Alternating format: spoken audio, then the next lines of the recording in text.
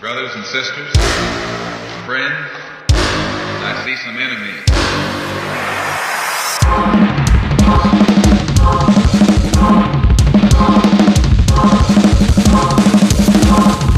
Welcome to the show.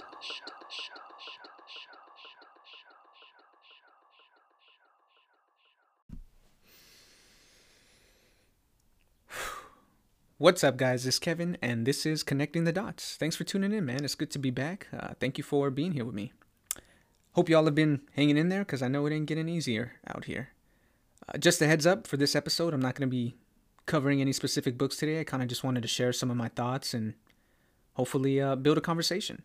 Another heads up is that this episode is going to be a bit lengthy. There's a lot to say and a lot to cover, so prepare yourself. Just get comfortable, man. Grab a beer, kick your feet up, light them if you got them. Do whatever you got to do to put yourself in your best space. If you need to take a break and come back later, then come back later. But you're here for a reason, so clear your mind and try and listen, because as always, my intent with this podcast is to promote some critical thinking and some perspective shifts. All right. By any chance, does anyone know what today is? It's May 1st. It's May Day, also known as International Workers' Day. Not Labor Day, as Americans know it. I said International Workers' Day, a day that I rarely see any Americans acknowledge or celebrate. I think that's unfortunate, honestly, but not accidental. So that's exactly why we're here. That's exactly what we're going to be talking about. The workers, the people, aka you. In fact, let me say right now and right out the gate that this episode is meant for the ears of all the working people in this country and working people all over the world. This is International Workers' Day.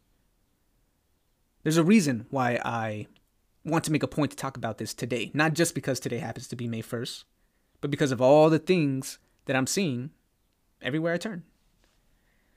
Things that have been building up for a long time coming now. And all this recent history is making the current moment ripe for strife. Ripe for confrontation. A small opening has presented itself at the feet of the working people in this country. And we have the option to either pick it up and do something with it, or to let it be. So, I think that we all need to look at the current events of this country right now, because an opportunity is presenting itself to labor. Labor meaning all the working men and working women and young adults and old adults in this country. All of them. Now, I don't know if I've said this before on here, but personally, I believe that the two most unifying causes to get behind in this country are the movement and the necessity for universal single-payer healthcare, which we've already talked about that one, and the other cause being labor, a labor movement, because all of us work, and there's no room for disunity, there's no room for exclusion, and no room for pettiness in movements such as this, because they're so encompassing. A labor movement should be inclusive of everyone. A healthcare movement should be inclusive of everyone, anyone. Whether you're black, white, brown, man, woman, handicapped, non-binary, middle class, working class, young, old, immigrant, Democrat, Republican, it doesn't matter. We work. And it is the labor of the working men and the women in this country that allows it to function on a day-to-day basis. And all of us contribute to that. By the end of this episode, I hope that that's something that we can all remember and agree on. But if this is the case, if what I'm saying is true, why then do the working men and women of this country reap the least amount of benefits from their labor? Why do workers reap the least amount of profits after contributing hours and hours and years of their precious energy and time and labor?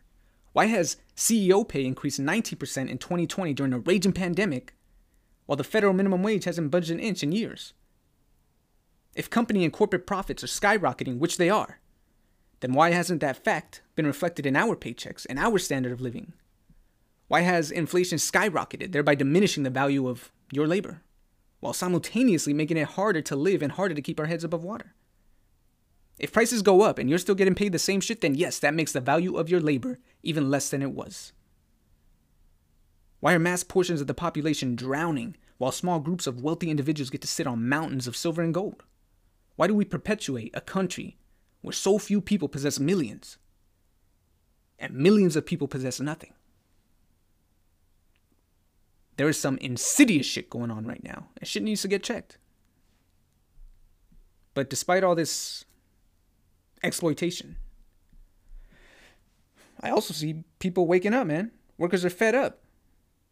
And currently, there's not much that gives me a lot more hope than this fact. A couple months ago, people were being called essential workers.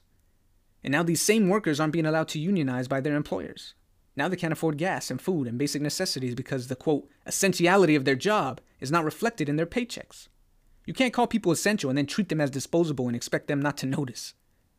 Illusions and flattery don't last forever. And I genuinely pray that this breakdown of illusions leads to some radical, fundamental, and humane transformations on behalf of the working class and the middle class. And the poor. But recently, as in the last few months, workers from all different arenas of the workforce are making efforts to unionize or to strike, and this is momentous. These are workers from companies like Starbucks, Amazon, Kellogg's, John Deere, Hollywood, teachers' unions. The list goes on. Look it up. Read the headlines. It's happening. It doesn't always get the same media coverage, but yes, it is happening. And I know it's kind of hard to see between all the TV shows and the memes and the gossip and the Oscars bullshit, but it is happening. And to me, and I hope to you, we should find this meaningful, hopeful even.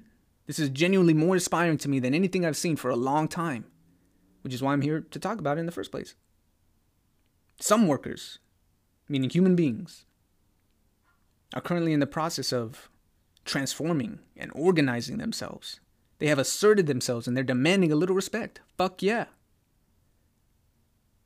But the truth is, history shows this, this kind of assertion, assertion, whatever you want to call it, comes at a cost. Workers who do this, they make themselves enemies of very powerful people and powerful forces. For example, the CEO of Starbucks, he just, what's his name? Howard Schultz. This guy recently said that corporations across the country are, quote, under assault. I don't know about you, but that sounds like a fucking battle cry to me. Apparently, corporations come under assault when their workers try to embetter themselves. Fuck the corporations. They assault and exploit workers every day. And then when the people try and get a little something back, it's assault all of a sudden. These workers and anyone else who's going to follow their example, and it's an empowering one, these are the people that need all our support. They need all our solidarity and our protection even, because I don't know if you know this, but strikers and the unionizing working men and women of this country historically do not hold a record of being respected. Workers are not respected by the state. They are not respected by capitalists, by the police, by corporations, by policymakers, and even politicians and judges. This isn't surprising though, right? At this point, America has a tendency to only emphasize what is convenient for the political and societal power structure. Events like May Day, the Haymarket Affair, the Sacco and Vanzetti trial, and even the lack of acknowledgement for May 1st as International Workers' Day exemplify this fact. We have an illusion to maintain, and apparently it cannot be maintained with inconvenient truths. But this is what we're here to talk about today, y'all. So let's continue to do what we do on this podcast and look at shit for what it is, man. So buckle up. Okay. Well, before we look at what is, we need to take a quick look at what was. And just for the sake of putting everyone on the same page and acknowledging some of these inconvenient truths that I just mentioned. As I said, the history of capitalism in this country is not a pretty one. In fact, it's abominable, which is probably why we didn't learn too much about it, about the labor movement growing up. That's also why kids in school right now aren't being taught to look at the system or our social order in any critical capacity.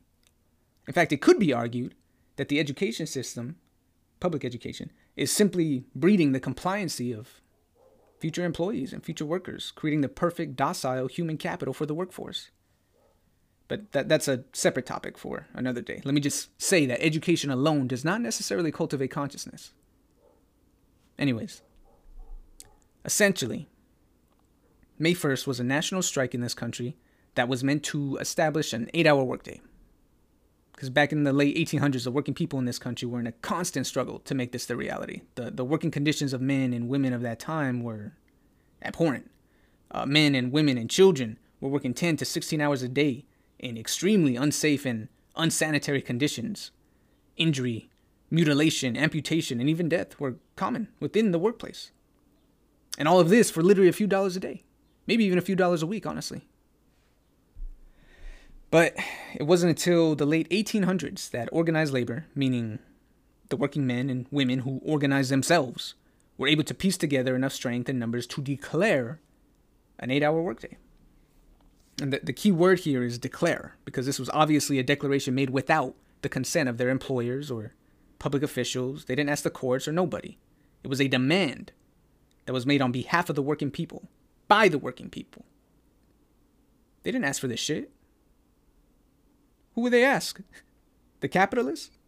The employers? The bosses? The courts? The police? Not one of these entities was doing shit to protect these working people. Nobody cared. Because if they were going to do anything on their behalf, they would have already done it. Plain and simple. We can relate to this. But people were suffering. And their material and psychological lives weren't getting any better. No one was going to help them. So these workers could already see through their own experience that capitalism at that time was only beneficial to their bosses, to their employers, to the capitalists. Their lives and their health were being sacrificed day after day, year after year, for profit. And that profit wouldn't even reach their pockets at the end of the day. Thousands of men, women, and children were dying ruthlessly every year in the workplace. And depending on which industry you worked in, the life expectancy was as low as the early 20s. Can you believe that shit? Shit was bad. Worse than most Americans, especially the wealthy Americans, can probably imagine.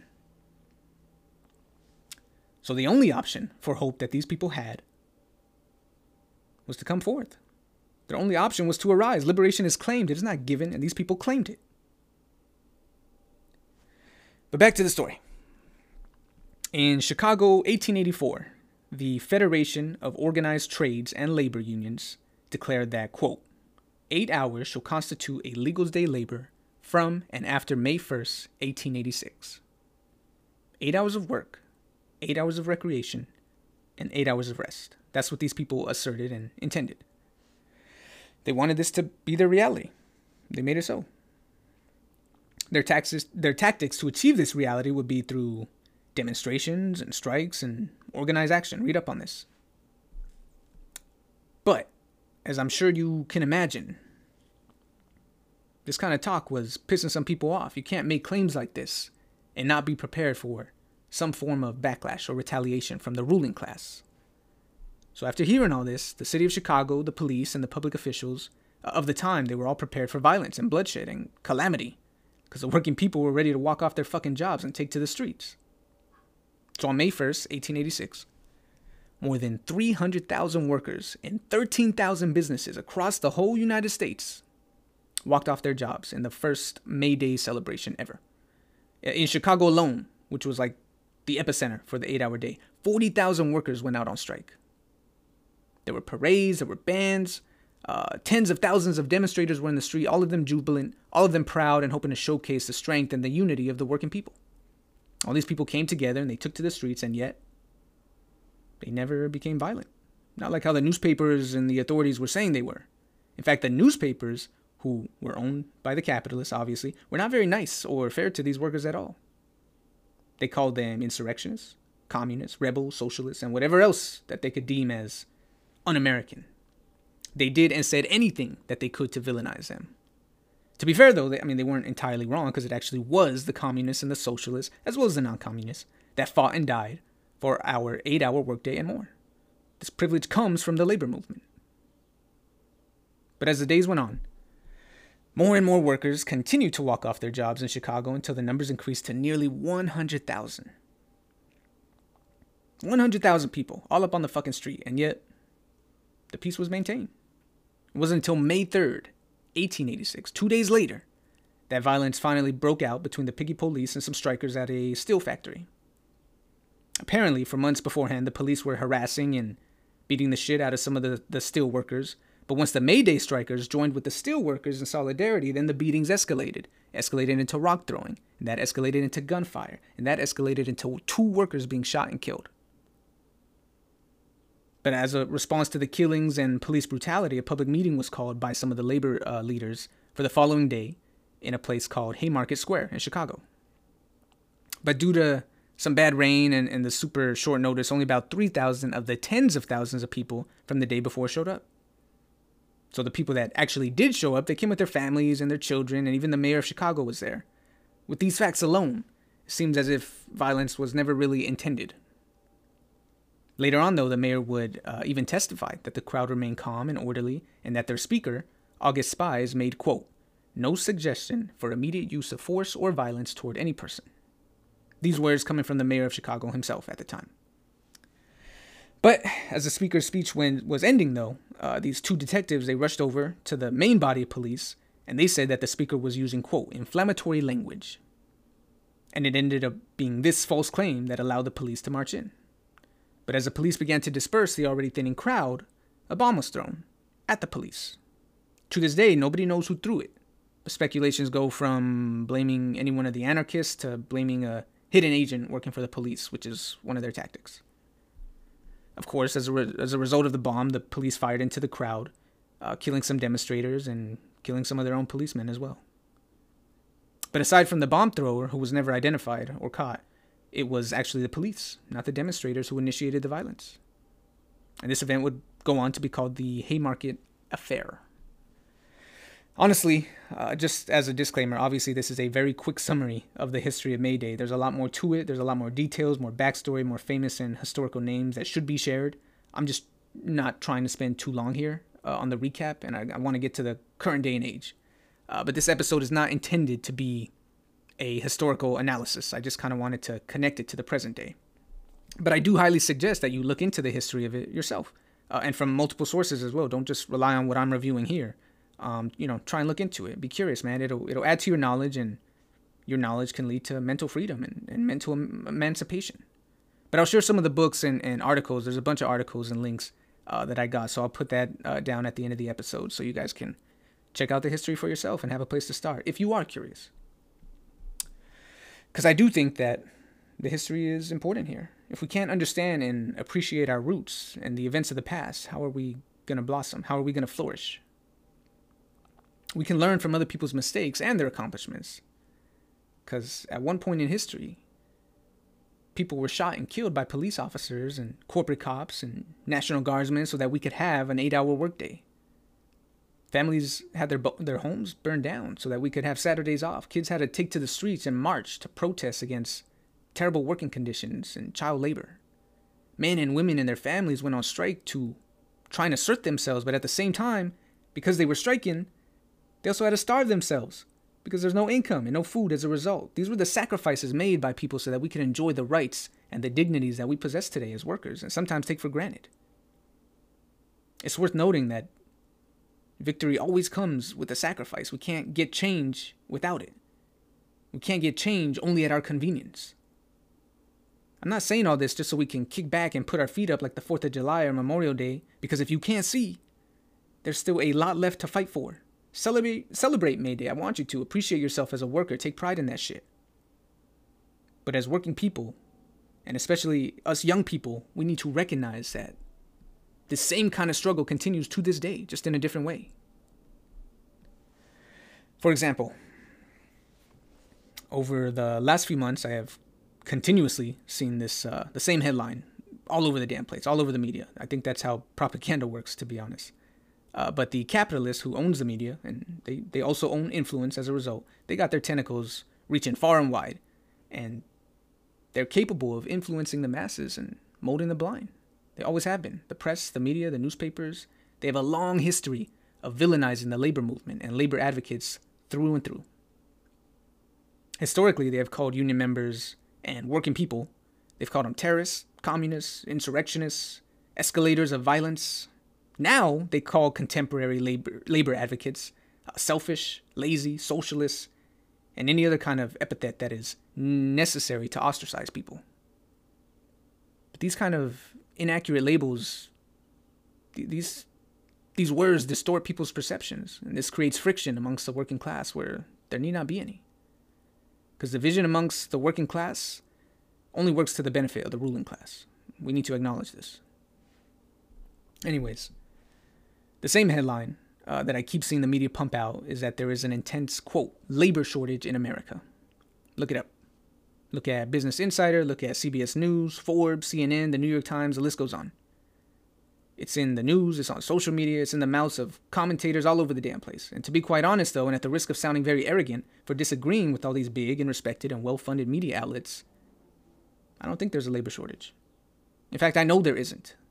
Yes, there are hundreds of thousands of vacancies because of the mass deaths that were claimed by COVID, but there are millions of people ready and willing to work. Young and old. People want to work. They need fucking money to survive. Shit's expensive out here, man. We're at the mercy of corporate price gouging every fucking day. So yeah, people want and need to work. Students put themselves in debt just so they can find a good job and eventually work. Men and women travel and emigrate from all over the country to come here and work. People need to work so bad that they need fucking 2 to 3 jobs just to survive and pay the bills. The thing is, and most media outlets won't address this, but the reality is that people simply don't want to work for crumbs anymore. That's the difference, plain and simple. Personally, I think COVID has played a huge part in this realization. I know I've mentioned this before, but I really have not seen anything manhandle capitalism the way this pandemic did, especially when it first started. The world was frozen with fear and questions and speculation, and most working men and women were told to stay home or to work from home. So the whole world stopped, and it finally allowed millions of people an opportunity to reflect. Shit, at least I hope it did. I hope you've been reflecting and realizing. But I genuinely pray that people took the time or found an opportunity to reflect on the state of things over the last 2 years. We've talked about this before, but our reflection should lead to new actions, whatever that means to you. Even if it's just small adjustments, they all eventually add up. And I know that our reflection can lead us to something new if we have the courage to apply ourselves, myself included. But back to it. Something important to note with this so-called labor shortage is that the industries with the highest quit rates are coming from the lowest quality of jobs. This means that the majority of people quitting are coming primarily from 2 industries that are notorious for poor pay and poor working conditions. One being the accommodation industry, meaning like hospitality or customer accommodations, and the other industry being food services. Overall, this includes people employed in places like bars, restaurants, retail. Think of cashiers, think of waiters, customer service representatives, and positions like that. These are the workers who are now consistently turning their backs on their employers and looking for new jobs and better paying jobs. Right now, American workers are making it very clear, especially through their striking and their selective job applications, that although they want jobs that provide them a livable wage, money is not the only factor in their job hunt anymore. People want better pay, yes, but they also want some good shit, like some benefits and paid family leave and medical leave. They want health insurance. They want a workplace safe from harassment or illness and physical injuries. They want flexible scheduling. They want a better work-life balance for themselves and their families. And people want a chance to move up, man. They want upward mobility, opportunities. People are no longer willing to sacrifice their physical and mental well-being for jobs that don't pay them a living wage, that don't offer benefits, and that don't appreciate them. People are leaving, not because there's a labor shortage and workers are just vanishing off the face of the earth. They are leaving because they know that they're worth more than what is currently being offered to them. People are tired of not being paid enough to save for the future, tired of living paycheck to paycheck and not being able to meet their most basic needs. And honestly, these workers deserve every fucking thing that they are asking for. Let me say it with a little bit more certainty. There is no labor shortage. It's not that people don't want to work. They just want more from their work. And the laboring people that make millionaires into millionaires are entitled to that claim. They are entitled to a piece of the pie, period. And for all the employers and the corporations and the politicians and the dumbass celebrities like Kim Kardashian and all the other fucking talking heads out there that are complaining about a labor shortage, there's honestly a very simple solution to the problem. It's just so radical and unorthodox that it sounds crazy to most people. But if you want to bring the workers back, then you need to incentivize the workers to bring them back. Plain and simple. Make a better offer. I know that sounds outrageous to hear after decades of exploitation and stagnancy on behalf of the working people in this country. But right now, it is the workers who currently hold a little bit of leverage. And let me be clear, they don't hold all the leverage, just a little bit. But it's a start. It's an opportunity, especially if more organizing takes place. But as of now, Workers are not obligated to accept the same inadequate jobs that they had before the pandemic. The negative economic, social, and political circumstances of this country puts people in a position where they need to settle for less, making people overwhelmed and desperate. Not all the time, but often enough. And it would be naive to think that there aren't men and women out there who won't take advantage of a desperate person's circumstances.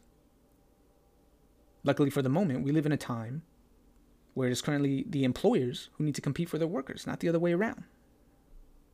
So offer better pay, better benefits, and working conditions to bring back your workers. We've talked about this before. Workers aren't just machines. We aren't just laborers. We buy shit too. Billionaires can only buy so much stuff, and we carry the rest of the economy. But we can't buy shit or keep the economy going when we have to live paycheck to paycheck, or go into debt, or spend $10 for a gallon of fucking gas. It is only when employers create better jobs with higher wages and better benefits that workers will be equipped to stimulate the economy efficiently. If low and middle class households had a little bit of extra money to spend or to save instead of living paycheck to paycheck, it's most likely going to incite more economic activity. No economy can rely solely on the spending of the rich while completely neglecting the working class and their needs. There is a consequence when the rich and the powerful and the capitalists take too much and leave too little for the rest of us. Extreme imbalance is not graceful, and it creates a crisis that we now have to meet. Because it is the paycheck of the working class that keeps this economy alive. It's not Wall Street, it's not billionaires, it's not corporations, it's not even the ruling class. It is the wallet of the working man and the working woman. Our labor is the breath of this country. And if material improvements are not met, then we should snatch that shit right back. To quote Lincoln, all that harms labor is treason to America. Now, I don't know about the rest of y'all, but from what I can see, it is currently the people in power within this country that have made themselves adversaries of the masses. As workers, our enemies are not overseas. Our enemies are not other working people in different countries.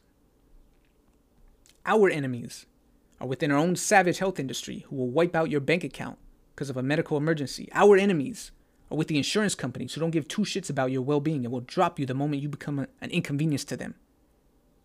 Our enemies are with corporations who don't pay taxes, who control the means of production, and who deny you a living wage and respectable wage. Our enemies are with policymakers and sold-out politicians who have turned their backs on the working people and instead serve their own interests and their own corporate masters. Our enemies are already well established within the gates. They are not outside them, as the media and propagandists would have you believe. They misdirect us consistently. You think I'm afraid of immigrants and refugees coming here? You think I'm afraid of socialists and communists that are practically non-existent in this country? You think I'm afraid of the trans community? I'm not afraid of what China and Russia are going to do to us. I'm afraid of what we are going to do to ourselves if we don't get it together. So get the fuck out of here with that shit. We are so blind we don't even know who our enemies are. This makes us not only cowards, but foolish as well. You get fucked every day and you call it freedom to make yourself feel better. The point is, what harms the working class harms America. So then, what's harming the working class? We've spent hours and hours talking about what harms American workers on this podcast. There is a plethora of answers. And honestly, most people don't need me or anyone else to explain what hurts them and their livelihoods. They live it every day. But to answer the question, what harms the working class? And to sum it up simply, capital. Capitalists. In almost every way, and in every arena, and at almost every level, capital has beaten the shit out of labor. Literally. Back in the day, a trade union member in the United States was hunted down like a dog. And, by the way, a trade union is just an organized association of workers within a trade, a labor union. But my point is that throughout history, American workers have been shot, been killed, and beaten while fighting for higher wages. Lives have been taken for simply fighting for a wage that people could live on. At certain junctions within American history, our own federal troops, our own soldiers have fired and killed upon American workers and strikers. Our troops, killing our people. It should tell you many things.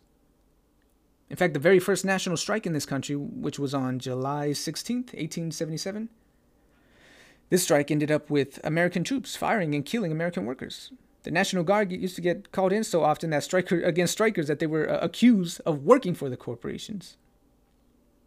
In reality, though, it wasn't the National Guard. It was actually the policemen and the patrolmen that used to draw pay directly from corporations. And in return, the cops would bust up union meetings and break up strikes. Of course, the police also got their regular paycheck from the city as well, provided by taxpayer money, money that came from the same working people that they busted up. Savagery. But I guess not so much has changed since the 1870s.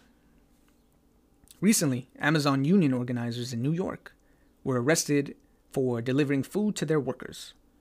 The claim was that, quote, they were trespassing. But when the police first rolled up, they were actually seen shaking the hands of the Amazon supervisors as they arrived. In fact, the police said that they were speaking on behalf of Amazon when they asked Chris Smalls, the union organizer, to leave the premises. The police do not act as a neutral force. They never have. They do as they're told.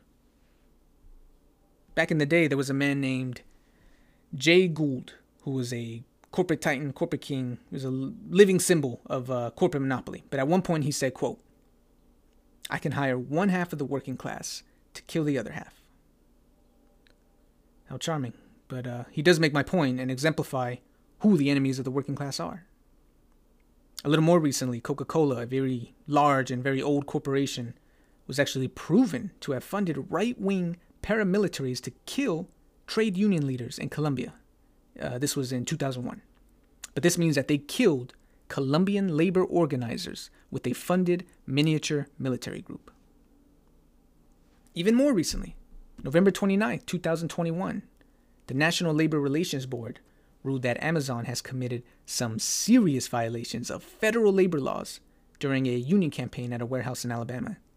In addition to this, Starbucks has also been engaged in what has been described as, quote, aggressive anti-union tactics. You know what? Let me just quickly list off what these companies are doing so shit doesn't sound so vague. Let's be specific. The unfair and illegal Amazon tactics include disallowing the right to assemble in break rooms, limited bathroom breaks. There have been complaints of surveillance, interrogation, unlawful discharges, threats, etc. The unfair and illegal Starbucks tactics include a smearing campaign targeting the unions, mandatory anti-union meetings, threats to close stores for unionization, firing managers for questioning tactics, etc. Oh, workers also say that the company spies on union gatherings, that they question employees about union affiliation, and that workers are threatened with termination if they side with the union. This is what these people are up against. But shout out to Starbucks and Amazon workers all over the country, because these guys are currently battling for unionization and organization, and they're fucking winning. What they are doing is beyond impressive. My point with all these examples, though, is that the attack on labor didn't die in the 1800s or the 1900s, or after workers won the right for an 8-hour workday, because we still live in a world where the rights and the needs of workers are constantly neglected. From massive companies. Companies like Amazon, Coca-Cola, Starbucks, Kellogg's. I mean, we give our money to these guys, man. Billionaires and millionaires do not sustain Amazon or Starbucks. We do. Consumers and workers, the masses, the public, the people. At a certain point, we need to cultivate a little bit of consciousness, a little bit of awareness, and ask ourselves if we even find it acceptable to continue giving our money to these companies. Which side are you going to be on? We also need to start asking ourselves if we want to keep providing our labor to these companies as well. One thing that I almost never hear people say when they have a problem with something is that they are willing to withhold their labor or their money. As Americans, we are the world's largest, biggest, fattest consumers on the planet. It's true. It's what we do. I spent the entire last episode emphasizing and degrading our habitual overconsumption. But despite this fact, we have an opportunity at all times to use this negative trait to our advantage. We can turn our biggest flaw into our sharpest weapon. Corporations, and especially monopolistic corporations, count on us to consume and overconsume. So, I say cut off your money and your consumptions from companies and people that don't deserve it. In fact, that might be the fastest way to get some fucking results around here. Since money is pretty much the only language that the rich and the powerful speak, then by withholding your labor and withholding your money, it's like cutting off their circulation. You choke them. For example, me being me, I have a problem with Starbucks for forcing their employees to attend anti-union meetings. I have a problem with Amazon for breaking federal law. This upsets me, so they won't get my business. But for me, as an individual, the owners and the executives and the CEOs, they don't give two fucks if I go there or not. I'm one person. They don't need me. But if we, and that's an emphasis on the we, could somehow make an organized and collective decision to withhold our money from these companies or any company until they give some respect to their workers and allow them their given right to the freedom of assembly and bargaining tactics, then we might get their attention. It doesn't work if it's just me. It doesn't work if it's just you. The truth is, nobody cares if you as an individual don't give your business to certain companies. I remember working at Jamba Juice and when the customers would get all pissy, they tell me, I'm never shopping here again. And I was like, okay, goodbye, bitch. Do you think I care if you're here or not? Take your $10 and get the fuck out of here. Make my day. It doesn't matter. The point I'm making, though, is that if it's us, if it's millions and millions of people withholding millions and millions of dollars, then change may come. Not because of the benevolence of the ruling class, but because we force them to change. Not because we're asking, but because we are declaring. There are leverage points within the system, and if we want change, we need to find them and squeeze them. Workers at every level and on any day hold in their hands the opportunity to make the blood stop flowing, to cut off the air. And if we can I think we can make that happen. You go on strike, workers withhold their labor until their demands and their accommodations are met or compromised. By going on strike, the workers pull out their sharpest weapon. When workers start to think and talk and strategize and organize, the ruling class is overwhelmed with fear. Amazon exemplifies this. I heard that they spent like 5 million shit. 5 million sounds about right. 5 million on union busting last year. $5 million on union busting. Why? Because a strike means something, man. Even in defeat, it sends a fucking message. It's when a man or a woman finds the courage to resist what is wrong and what is unjust, and they make an attempt to assert themselves and their own needs. The needs of labor, the needs of the people, not the needs and the demands of capital and business. Unity and solidarity and sacrifice are at the heart and the core of any labor movement. Remember this. And at the same time, when workers do go on strike, they need support. People need to support them. Don't cross the picket line. Never try and take advantage of open job positions because people are striking. Keep your money out of the pockets of their employers. Go drive off another mile to get what you need at another store. If the people are bleeding and sacrificing, let that fucking company bleed too. People over profits forever. But I'm saying all this to show that it simply cannot be done on an individual level. To get the attention of the ruling class, the people need to step up and make some noise. By withholding your money from companies who don't pay taxes, withholding from companies who exploit their employees, who exploit black and brown people overseas, who don't allow unionizing, or who lobby for laws and policies that hurt the masses, I believe that you can get their attention much faster by depriving them of your money rather than starting a petition. I think we can create change much more expeditiously by withholding our labor and our money than if we were to take to the streets and protest with our signs and our cameras. In fact, let me stay here for a second really quick, just to make a point. Let's look at this. 2020, for example, was historic for all these demonstrations and marches and riots even. Shit was popping off. It had tons of media coverage, social media coverage. It was in everyone's conversations. It was in the newspapers, all over the damn place. You couldn't go anywhere without seeing some kind of protest. But then what happened? Nothing happened. I see no fundamental, pivotal, or radical change despite all that media coverage, all that political and intellectual chatter simply to give the impression that something was being done. Demonstrations send a powerful message, don't get it twisted, but in this day and age, I don't think it's effective enough. Especially if it's a tactic that's applied singularly. We go to a protest, we go to a march, we show up, we take pictures, take a video, we make a sign, and then we call it a day. We go to vote every 2 to 4 years, we get our sticker, we take a picture, and then we call it a day. We're playing the same game and expecting different results. Democracy does not stand on its own. It needs to be held up every day. 2020 should exemplify how ineffective this is. Because the rich got richer by the end of it all, and they still are, by the way. The police and the military continue to add to their massive budgets at the expense of everything else. In fact, I think Biden asked Congress recently for an additional $25 billion for the military. This act alone should show us where his allegiances and his loyalty lie. The poor, the working class, and even the middle class continue to try and keep their heads above water. The healthcare industry and insurance companies continue to exploit the people that they supposedly serve, even after a pandemic has shown how weak and overwhelmed the system is. 2 years later, and not one of these arenas has gotten any better. I see no improvements. I see no change on the horizon, despite our marches, despite our hashtags, despite the petitions, our votes, and our new president even. Speaking of which, Democrats took control of the Senate, the Congress, and the presidency. And to this day, they have still done nothing with it. These guys are going to get slammed in the midterms. Watch. We're going to end up swapping out one poison for another once again.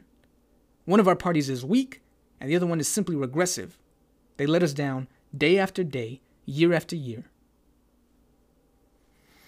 So why do we keep picking from the fucking thorn bush? Especially when we can create something new. Traditionalism can enslave people. Labor advocates argue that the working people should not only unite, not only organize, but they insist that labor should also create its own independent political party. I don't disagree, to be honest. Companies are not loyal to political parties. They're only loyal to the politics of business and what serves their interests in that moment.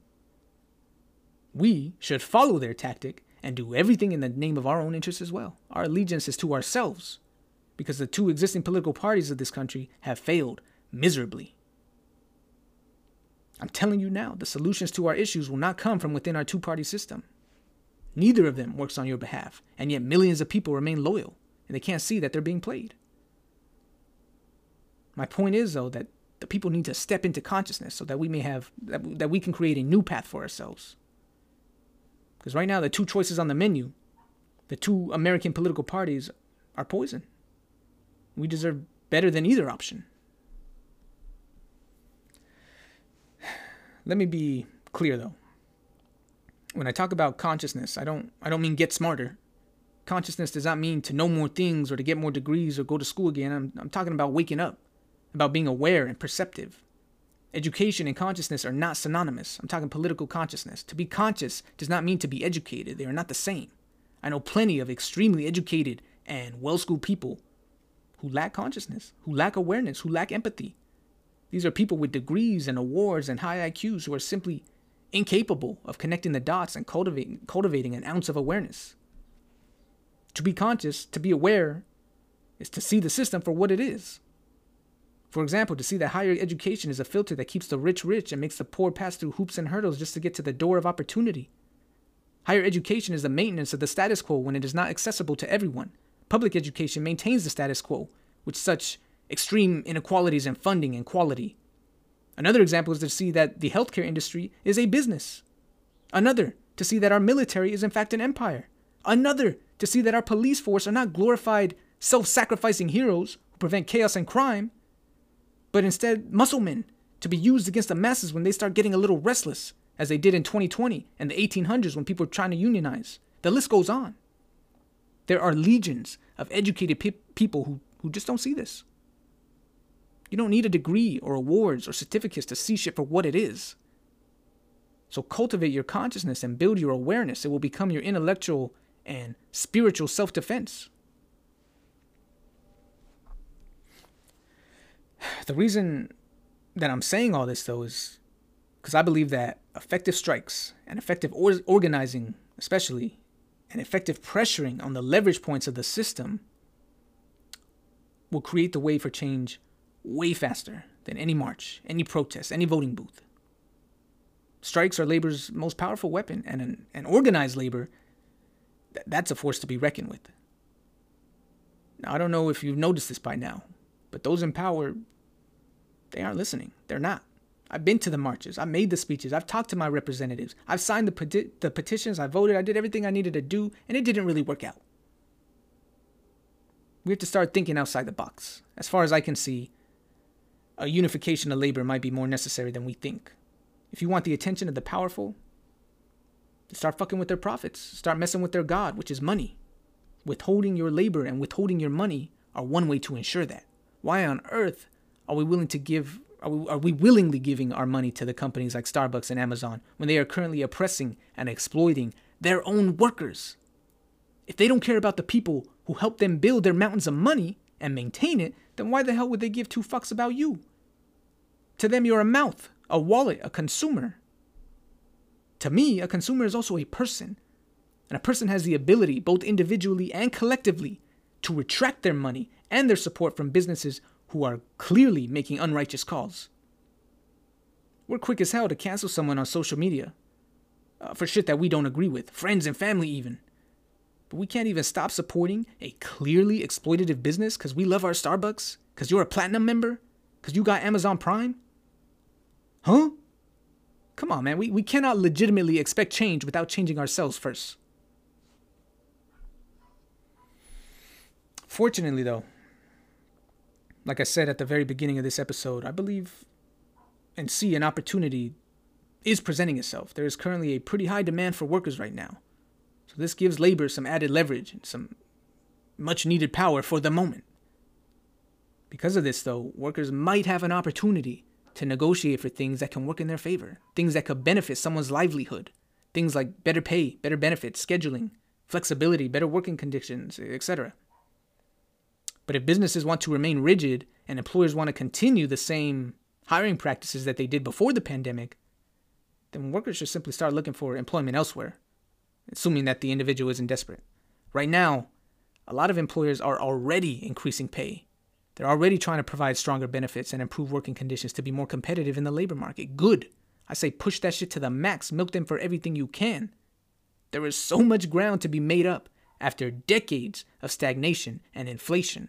People are fighting their asses off for a $15 minimum wage, and even if that became a reality, it still wouldn't be enough for most people to sustain themselves, not given the cost of living, not given the effects of inflation.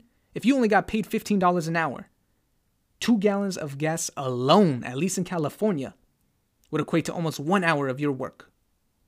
So yeah, milk them for everything you can, all that we can. The time is now, and it might not come again for a while. We have to seize the energy while we can. Some people already see this, and they're willing to do something about it. And I'm in awe and admiration of this. In fact, we should really look towards the courage of the workers at places like Starbucks and Amazon for taking it a step further by trying to fortify themselves. They're unionizing. Unions have been a dismissible force for decades at this point. In the 80s, 16% of workers belonged to a union. As of now, only 6% of workers in the private sector belong to a union. That is almost an irrelevant number, and it shows very clearly how much capital and business have dominated labor these last few decades. But check this out, though. One possible reason for the decline of unions is simply that the country and the economy has changed drastically over the years. We aren't manufacturers anymore. We aren't industrialists. We don't really make shit. Jobs like these used to be strongholds for unions, and people would live comfortably within them. But as capitalism's insatiability continued to grow, jobs were outsourced because it's cheaper to exploit people overseas with less oversight and regulation than it is here. But the point is that our economy isn't shaped like it used to be, so unions are extremely disempowered now. So now, what is currently one of the country's most prominent industries? That's retail, and that's the service industry. They're up there.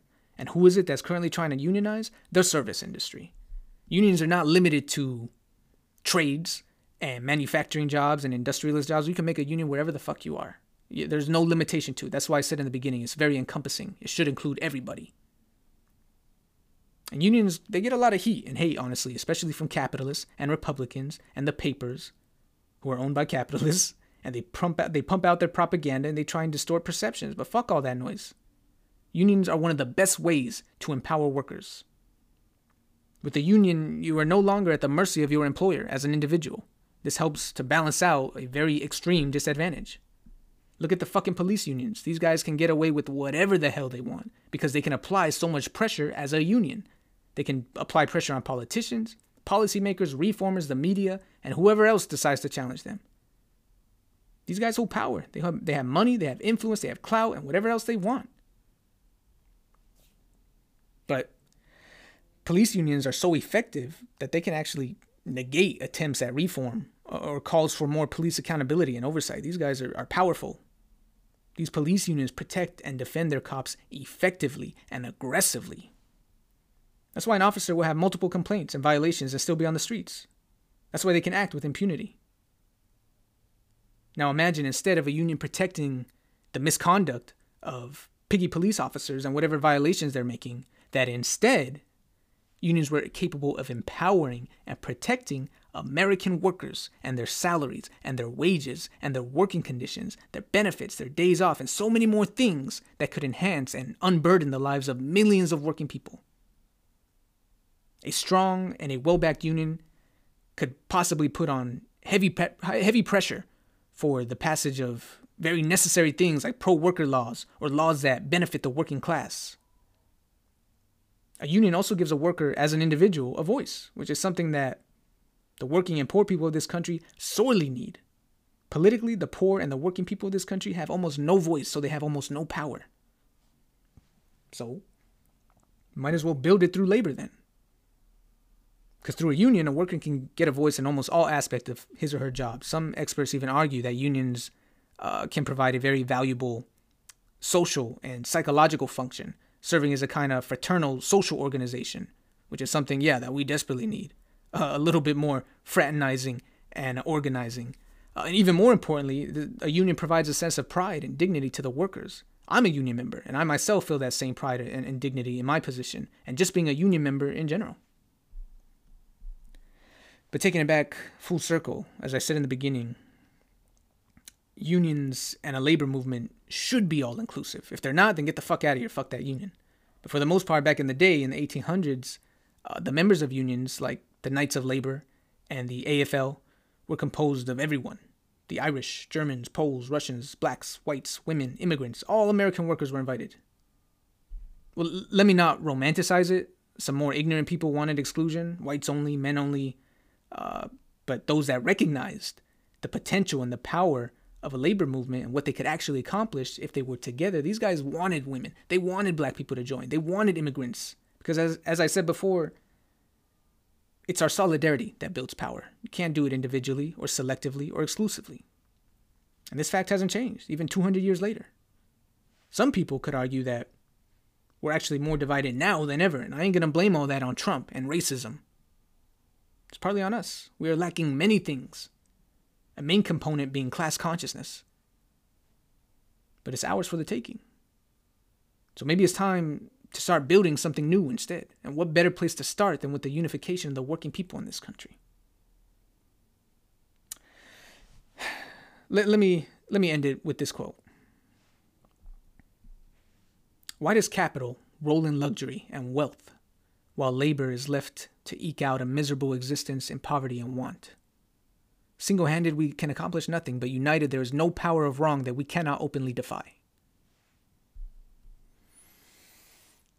Whew. All right. I know that was a lot. This might be one of the longest episodes for this podcast, and it's a lot coming at you, so congrats if you made it this far, and I do thank you for giving me some of your time and attention. But I truly hope that someone out there was able to pull something from this episode. More than anything, though, starting tomorrow, I hope people can start to cultivate a new sense of pride and dignity for themselves as a worker and as a human being. I don't give a fuck if you're a waiter, a teacher, a barista, a warehouse worker, a plumber, a trucker, or if you flip pizzas and make smoothies like I did. All workers are brothers. All workers are sisters. And I stand with you because we share common enemies and experiences and obstacles, whether you realize it or not. You can draw a line and I'll draw a circle, homie, and include you. That's what it has to be like. That's how power is built. And let me be transparent here. This is my intent with this episode, to create a shift in your perspective. In fact, that's kind of the point of the whole fucking podcast. I don't get paid for this shit. My intention is simple. Change. But empowerment can come from within you. And consciousness is claimed, so claim it and empower yourself.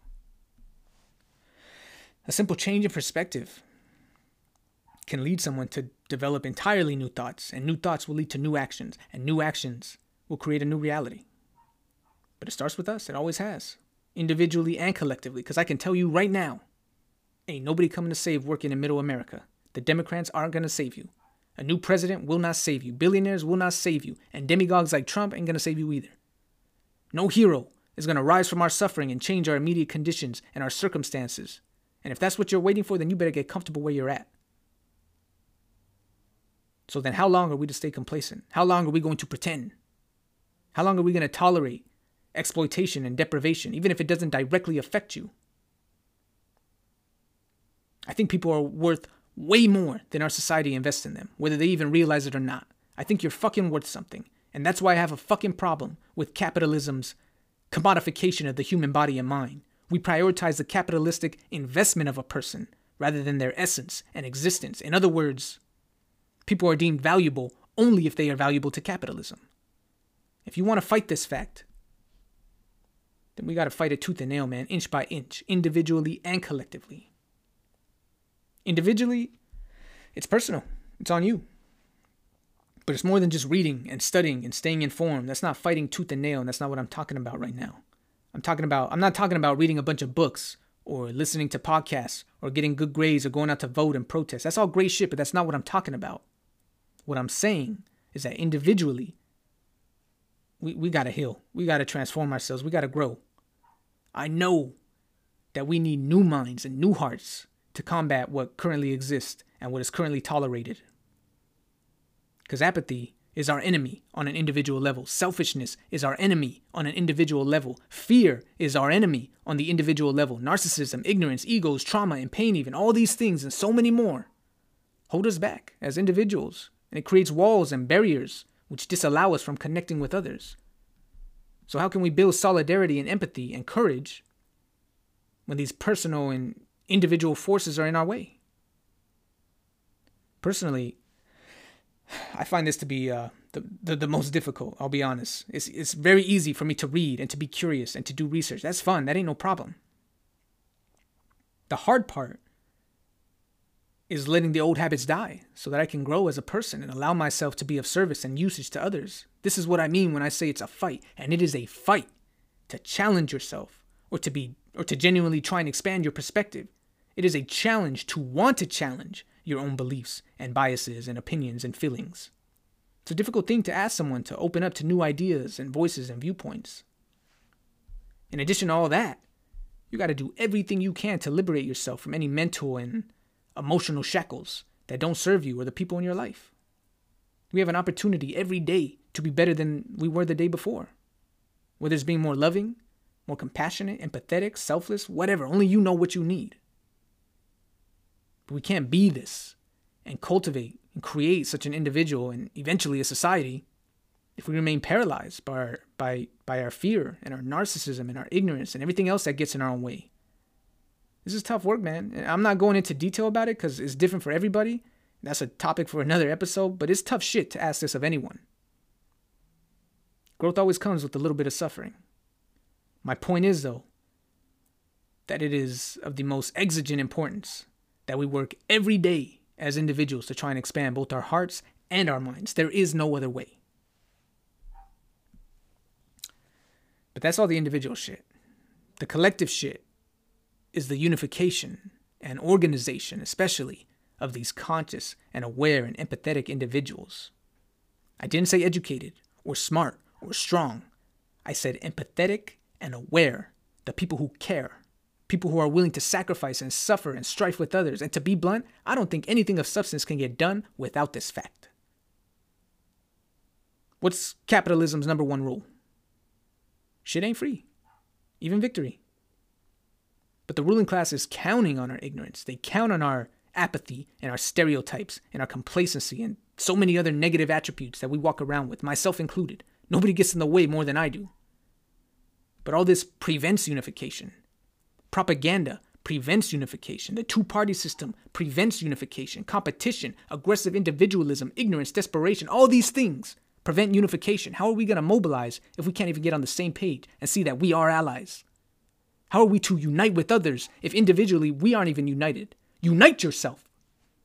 There can be no division between thought and action, and there could be no division amongst the working class if they wish to assert themselves and deploy their energy into creating a world and a society that serves their interests and their livelihoods.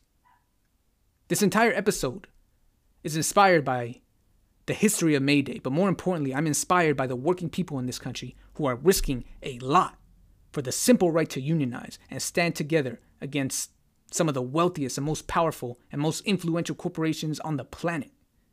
This shit gets me going, man. Seriously. Don't let anybody minimize what these workers are doing.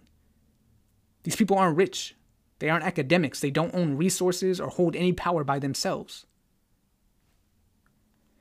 And yet, here they are, building something and winning.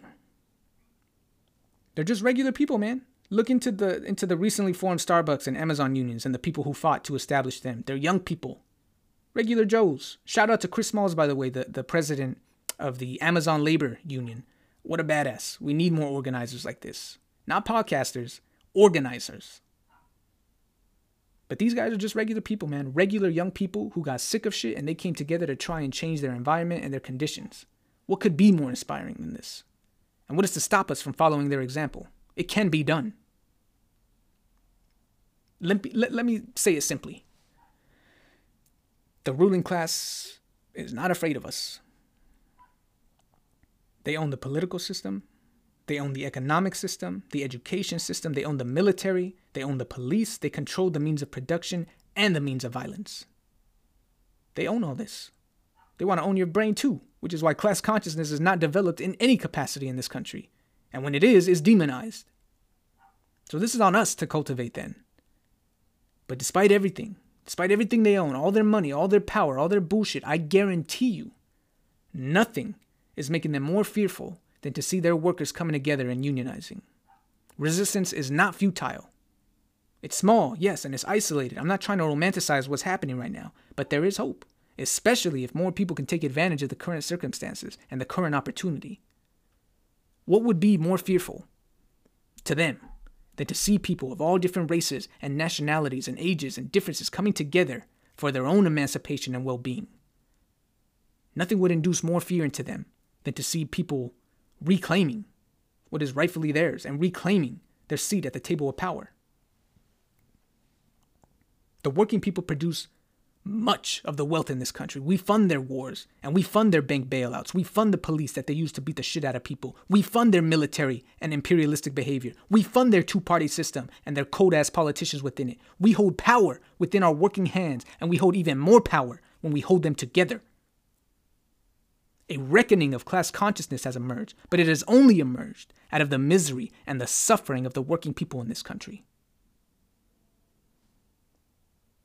So then let it come. All right, guys, that's going to be it for today. Thank you so much for listening and being here. I really appreciate it. I'm going to share a bunch of resources in the description. I got a bunch of books and articles and songs to share, so I'm just going to dump them all in the description, and I do hope that you guys take the time to read and look into them if you want. One book that I highly recommend is called Labor's Untold Story by Richard O'Boyer. Check this one out. Let me know what you think. It's a really, really good book. It's not going to be the only one that I share, but this one I highly recommend. I'll also be sharing a few protest song recommendations just because it's May Day and I want you all to celebrate. I'll just drop a whole bunch in there. You guys check them out. But one banger that I really, really think that you should listen to is by Paolo Nutini. I believe he's a Scottish singer, and the song is called Iron Sky. It's a fantastic song. It really helps to capture the spirit of this episode and what the unionizers and organizers are trying to accomplish right now. It's truly beautiful. I do hope that you take the time to listen to it. All right, man, check all this shit out. Utilize your resources, and let me know what you think, man. That's all I got to say for today. So be cool, stay radical, celebrate, and until next time, peace.